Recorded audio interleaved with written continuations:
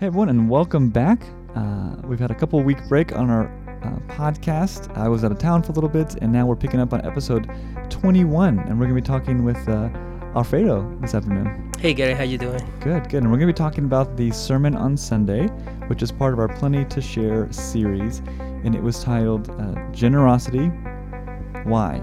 And both of those are questions. They have question marks. Generosity question and why question. And I want to say it was really good, and I really enjoyed it. And I heard some feedback on Sunday morning that it was really well received, and people were still thinking about it and talking about it. So that's if you missed it, make sure you go back and on Facebook and listen to it or watch it there.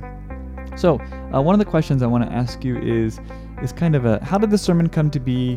When did you begin to think about some of these concepts? And I know for you that actually means going back pretty far, because this is tied into a research project that you've been working on for a long time. So tell us a little bit about that. So yeah, I've been working on my research project, and one of the things that I have to put together is how do you demonstrate generosity to others, and how is that expressed in the Bible, right? And so we talk about, in the past, we have been talking about abundance and how God has already provided whatever we need for our own life and our own journey. And then we also talk about gratitude and how important it is to be aware of what we have been given and what we are able to give to. So basically that. And then so those are basically the two important foundation places where you go into expressing your generosity. If you are aware of how much you have been given, and you're aware that you actually are able to enjoy those and use it, then you will be grateful. Yeah. And that moves you into continue to give what you have been given. So generosity is basically the expression of what your realization is regarding what you have been provided with, and the opportunity to share those blessings with other people. And what does your research project center around? What kind of data are you collecting? So I'm looking into how people understands and practice or embraces abundance.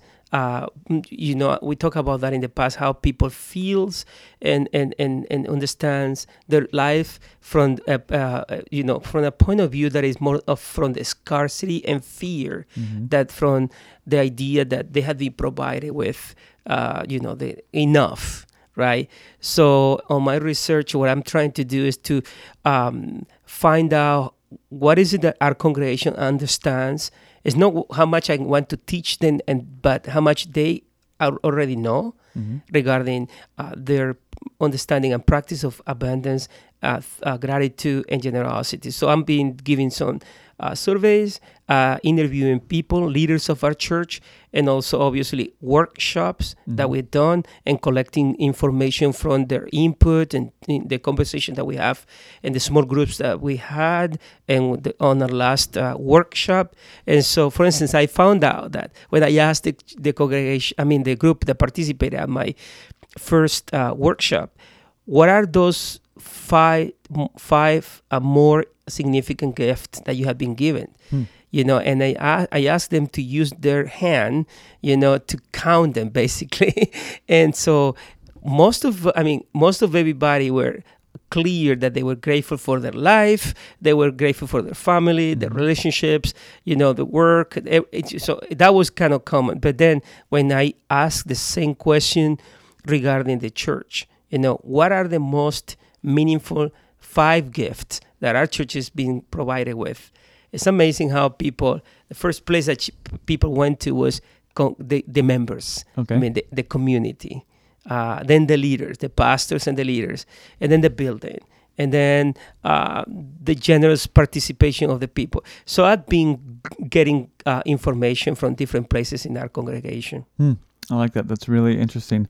One of the things I immediately thought of when you talked about kind of the way that we view our blessings and abundance having that affect the way that we live. I think about when I go on mission trips, and one of the things that people come back with, and when we debrief and talk about what are you feeling, what is it like, for us in the West and us in America, almost every time I hear someone say something like, these people have so little and yet they give to us and they give to people around them. Wow, I don't know if I had that little, if I would give that much. And or I look at myself and I have so much more, and yet I'm even more hesitant to bless others or to give of my time. And I think the way that we view scriptural understanding or biblical understanding of generosity and blessings and abundance is definitely being filtered through our culture and how we live and where we live and what we have and what we don't have. What do you think? I believe so. I believe that we have been taught to fear more than to trust. We have been taught that you might not be able to retire, for instance, that you might be able to pay the hospital bills, that you might not be able to take care of your children, college. So much is based on fear that I'm kind of thinking, how many times have you been told, hey, you don't worry, you're going to have support, God is going to provide for you. Not that you don't do anything, but you do what you have to do. But then you have a community, you have your family, you have friends. You even have things that happen almost by chance when you meet a stranger, and that stranger might be the link that you need to move forward. So we don't talk about that a lot. Yeah, we don't talk right? like that. Yeah, we talk more about what is it that we are afraid, worry about. But we need to talk a little bit more about, how... And remember when we talk about the large village, I guess we were talking about the same, how much we have been provided and it's waiting for us. Sometimes it's just waiting that we get to a certain place where another person, another connection will be clear for us, will be available for us. But I think we are more worried about what is it that we are missing.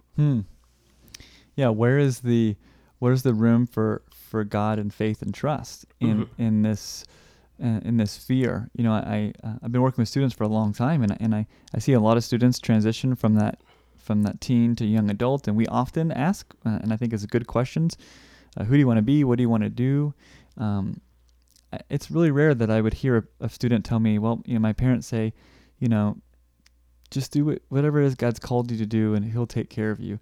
Usually it's like, you need to be a doctor or a lawyer or work really hard, or, you need to make sure that you have a career before you can get married, go on mission trips, be useful for God. First, you have to take care of yourself in a way that you can be stable and ready to be used by God.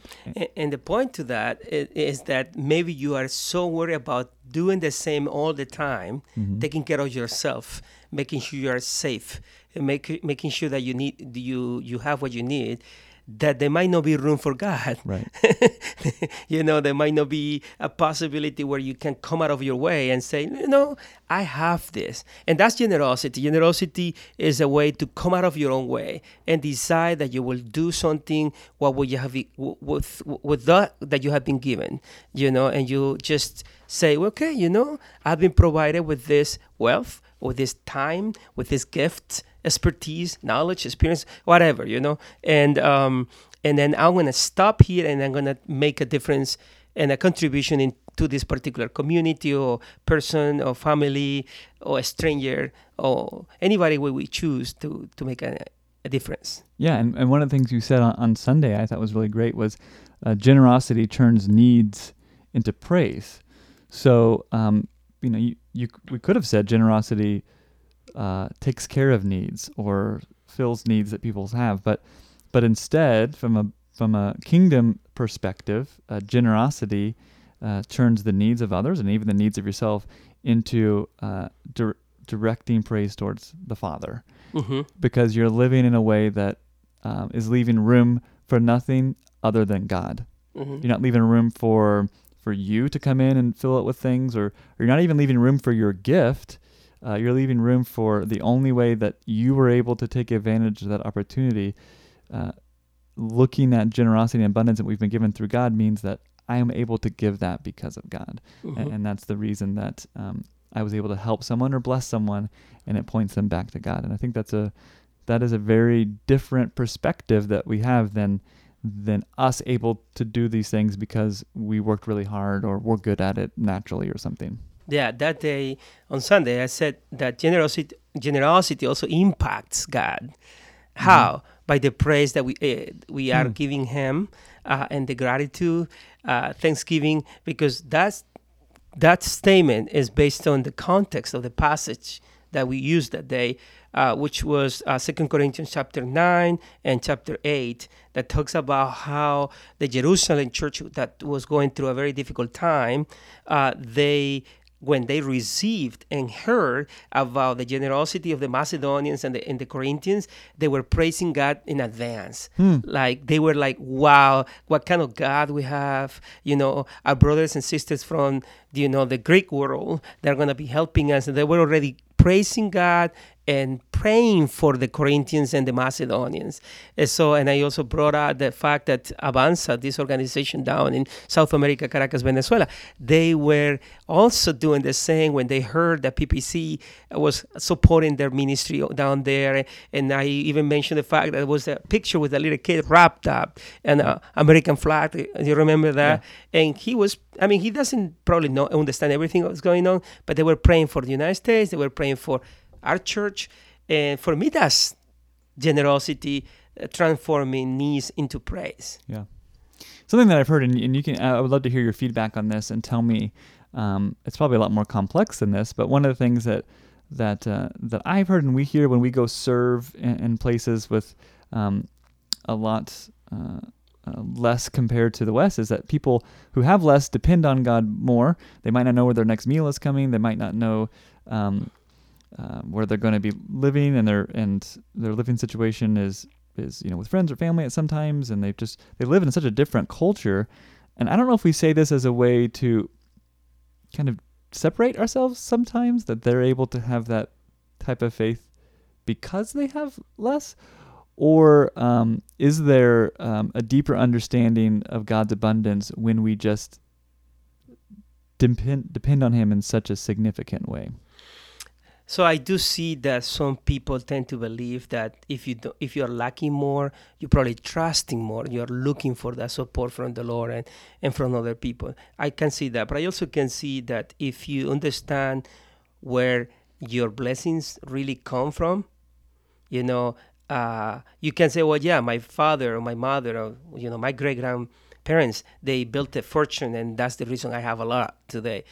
You can go back that way, or you can say, actually, everything that I have, or we have, is a gift that basically goes back all the way back to creation, where God, basically provided everything that humans need, and in order to survive and thrive. And then and then we have used what we have been given, and we have built fortunes, and we have built many amazing things, but it all goes back to who is the real source of what we have. So I think if you and I and other people that have more than other people in the world think about our resources and privileges as a gift, not as something that I take it for granted, but something that I have been able and blessed with, then we will also think that as well as the other people are depending on God and trusting Him for everything, we will continue to do the same, because we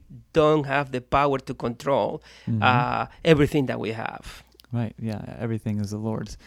Something that I thought of on Sunday morning, and it's been so significant that I didn't even write it down. Just been thinking about it every day. When you talked about every hour is grace, and this is a gift, I thought about the saying, and more specifically the song, like, count every blessing, and I think how wonderfully absurd that is. You can't count every blessing. It's if everything from creation to now in existence, including the good and the bad and the life and the breath and every day, you can't count every blessing, because you'd wake up every single day and you would just begin a numerical tally that would never end when you went to bed. And I don't think songs and poems are trying to say that you should do that, but almost looking at that you just can't, and how wonderful that is that the fact that you just couldn't count every blessing even if you tried. Therefore, live in a way in which you're so overflowing with God's with graciousness to God because He's blessed you, that you live in a way that truly everything, your whole life is a blessing and you want to pour out to others. I think it's a good way to put it. You can't count them because they are too much. Right. Okay?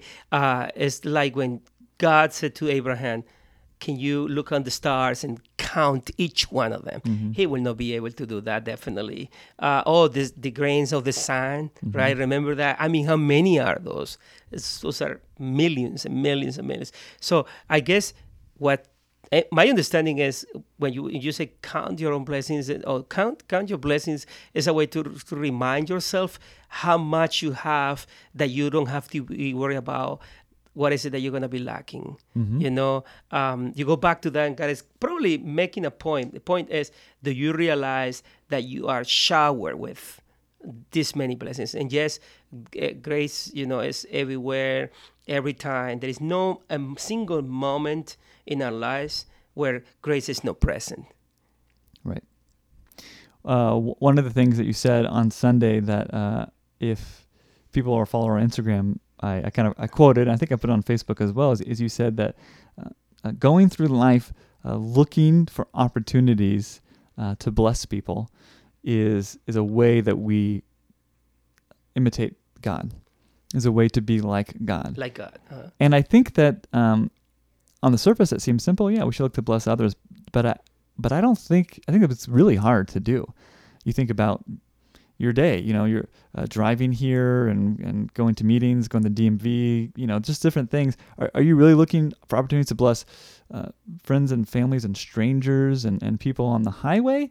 Or do we kind of default into not just wanting blessings for ourselves, but, if we're the priority and it's going to be awkward to take out a step to bless someone, I think that challenge that you gave us, which I love, to be looking for opportunities to bless others, I think we quickly kind of default into a self-centric view of even our average day. How can we really begin to take this perspective shift from looking for those opportunities? And I think we would agree that God provides those, but it's our job to recognize them and step into them. How can we be better at that? I think we have to train our eyes a little bit more, Mm-hmm. to try to discern beyond the appearance, because there are some people that might not look like they will receive what we have to give.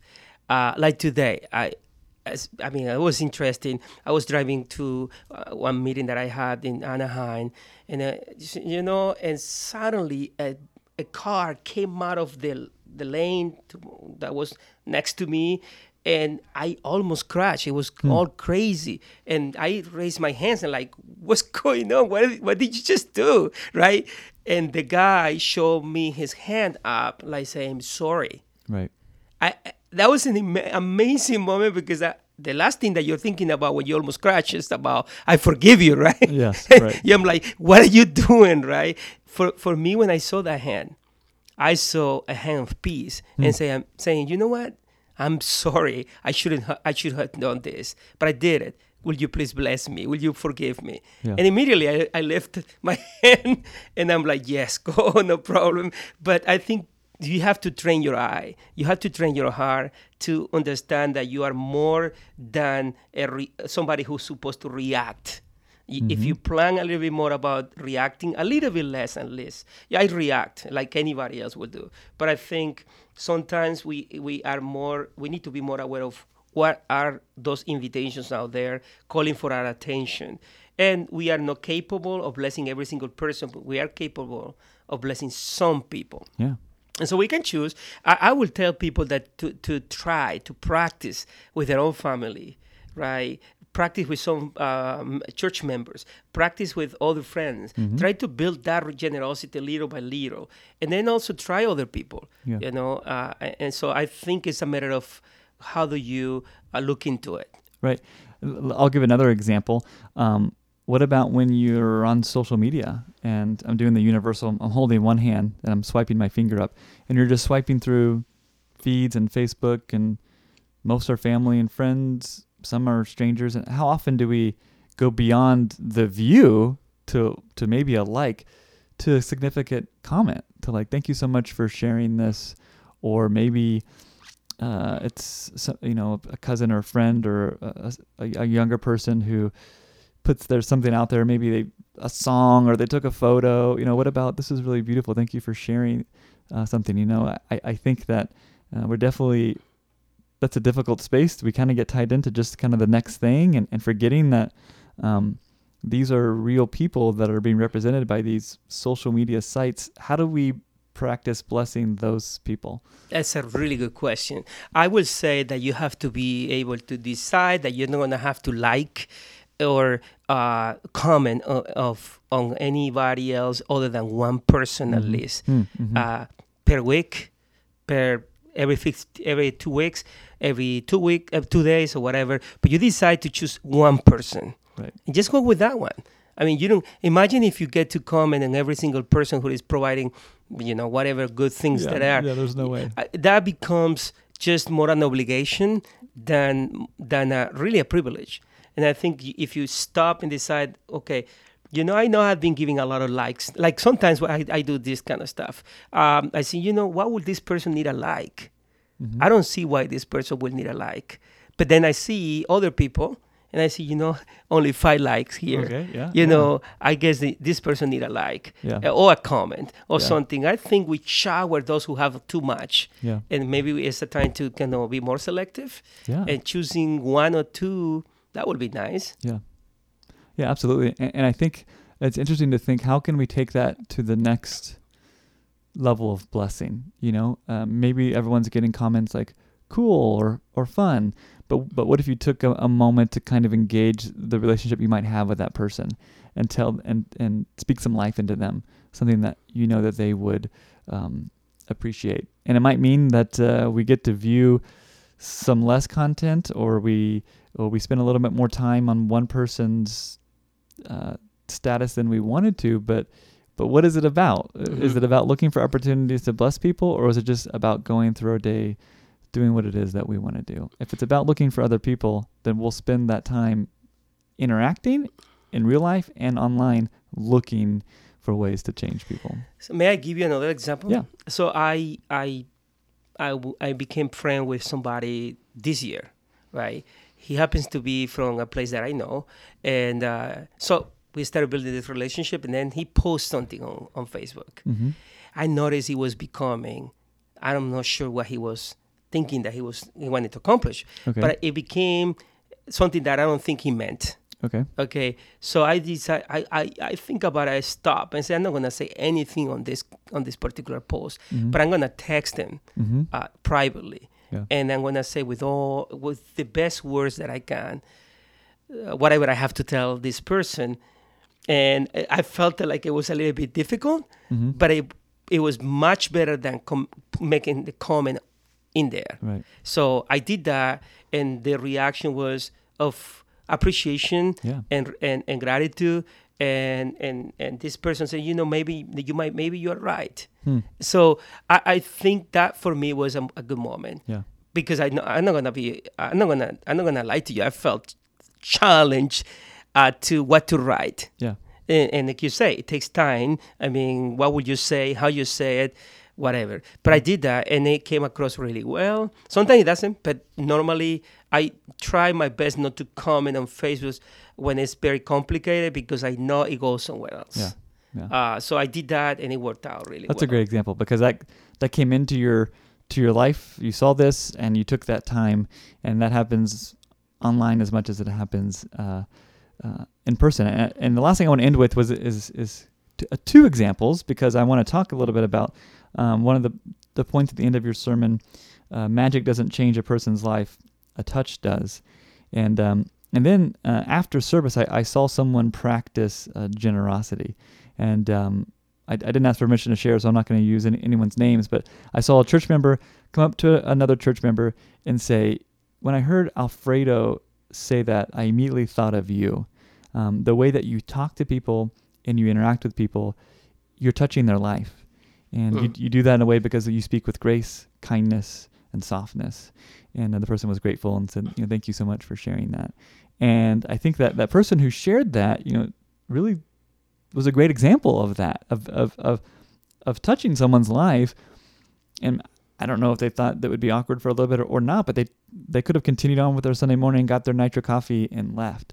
But they heard something, they took the opportunity to be a blessing in someone else's life and speak life into them. Yeah. So the reason why I said that, it's not magic that changes people's life. It's because I think somehow, whether we like it or not, we want things to happen dramatically sometimes. Like, okay, we see that in Jesus' life, that sometimes he's healing somebody. But I do remember a case where he had to go back several times in order to heal this particular person, go back, remember that he put mud into his face, or that kind of stuff. So for me, why didn't he just dramatically heal him right away, right? No, he didn't. So he dealt with that for whatever the reasons, right? And for me, I think we need to build more into that.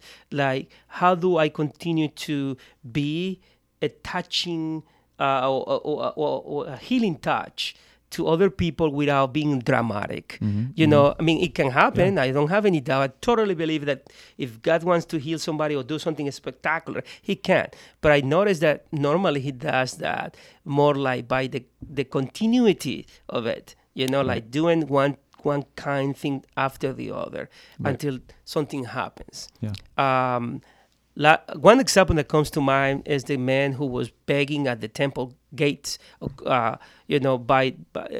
Jerusalem. And Peter and John came to him and said, they were looking at him. He was kind of expecting from them to do something for him other than nothing else but money, and they look into him and say, "Look at me," and he looked at him and said, "We don't have gold, we don't have silver, but we do have something that you need. In the name of Jesus, be healed," right? And what is fascinating to me, if you look at it carefully, that even though he was already jumping and walking, then when he's asked, or basically they are confronted about what happened, the Bible said that he's holding their hands or something like that. He's with them. So the touch is still there. He's healed, but now he's part of the community. So the touch remains. And I think we need to do that more often. Keep going with that healing and gracious and grateful touch as Jesus did and others did too. Yeah, I love that. It's kind of like, and I even experienced that kind of this summer working with children. It's the difference between, saying a kind word and being encouraging, which is totally great. But the next level, the constant touch would be kind of committing to learn that student's name. And I'm committing to be their friend, and committing to take just the spontaneous kindness to this more personal, as you said, continuation of that kindness and that blessing, which turns into like an ongoing either relationship or just an ongoing commitment, because that's what the person needs. Something more than just a small, a one-time kind of blessing. Well, I want to thank you so much for being on the show. I think it was really good. I think people really enjoyed it. Now we have this is the second to last of this series, correct? We have a new sermon series coming up. Do you want to share a little bit about that? So next Sunday is the last sermon. Okay. And the last workshop. Right. Okay. Right. And then we'll go back to go on the book of Luke. Right. Yeah. Okay, cool. Thank you. Yeah, that should be fun. Yeah, thanks again for coming on the show. And don't forget, you can subscribe to this on iTunes and now on Google Podcast. If you haven't done so already, you can also download the PPC Church app, and you can listen to this podcast here, as well as find links to our Facebook page. But I definitely recommend subscribing to it, because you'll get a reminder on your phone when it comes out. So thank you so much for participating by being a listener, and we'll see you on Sunday. Bye.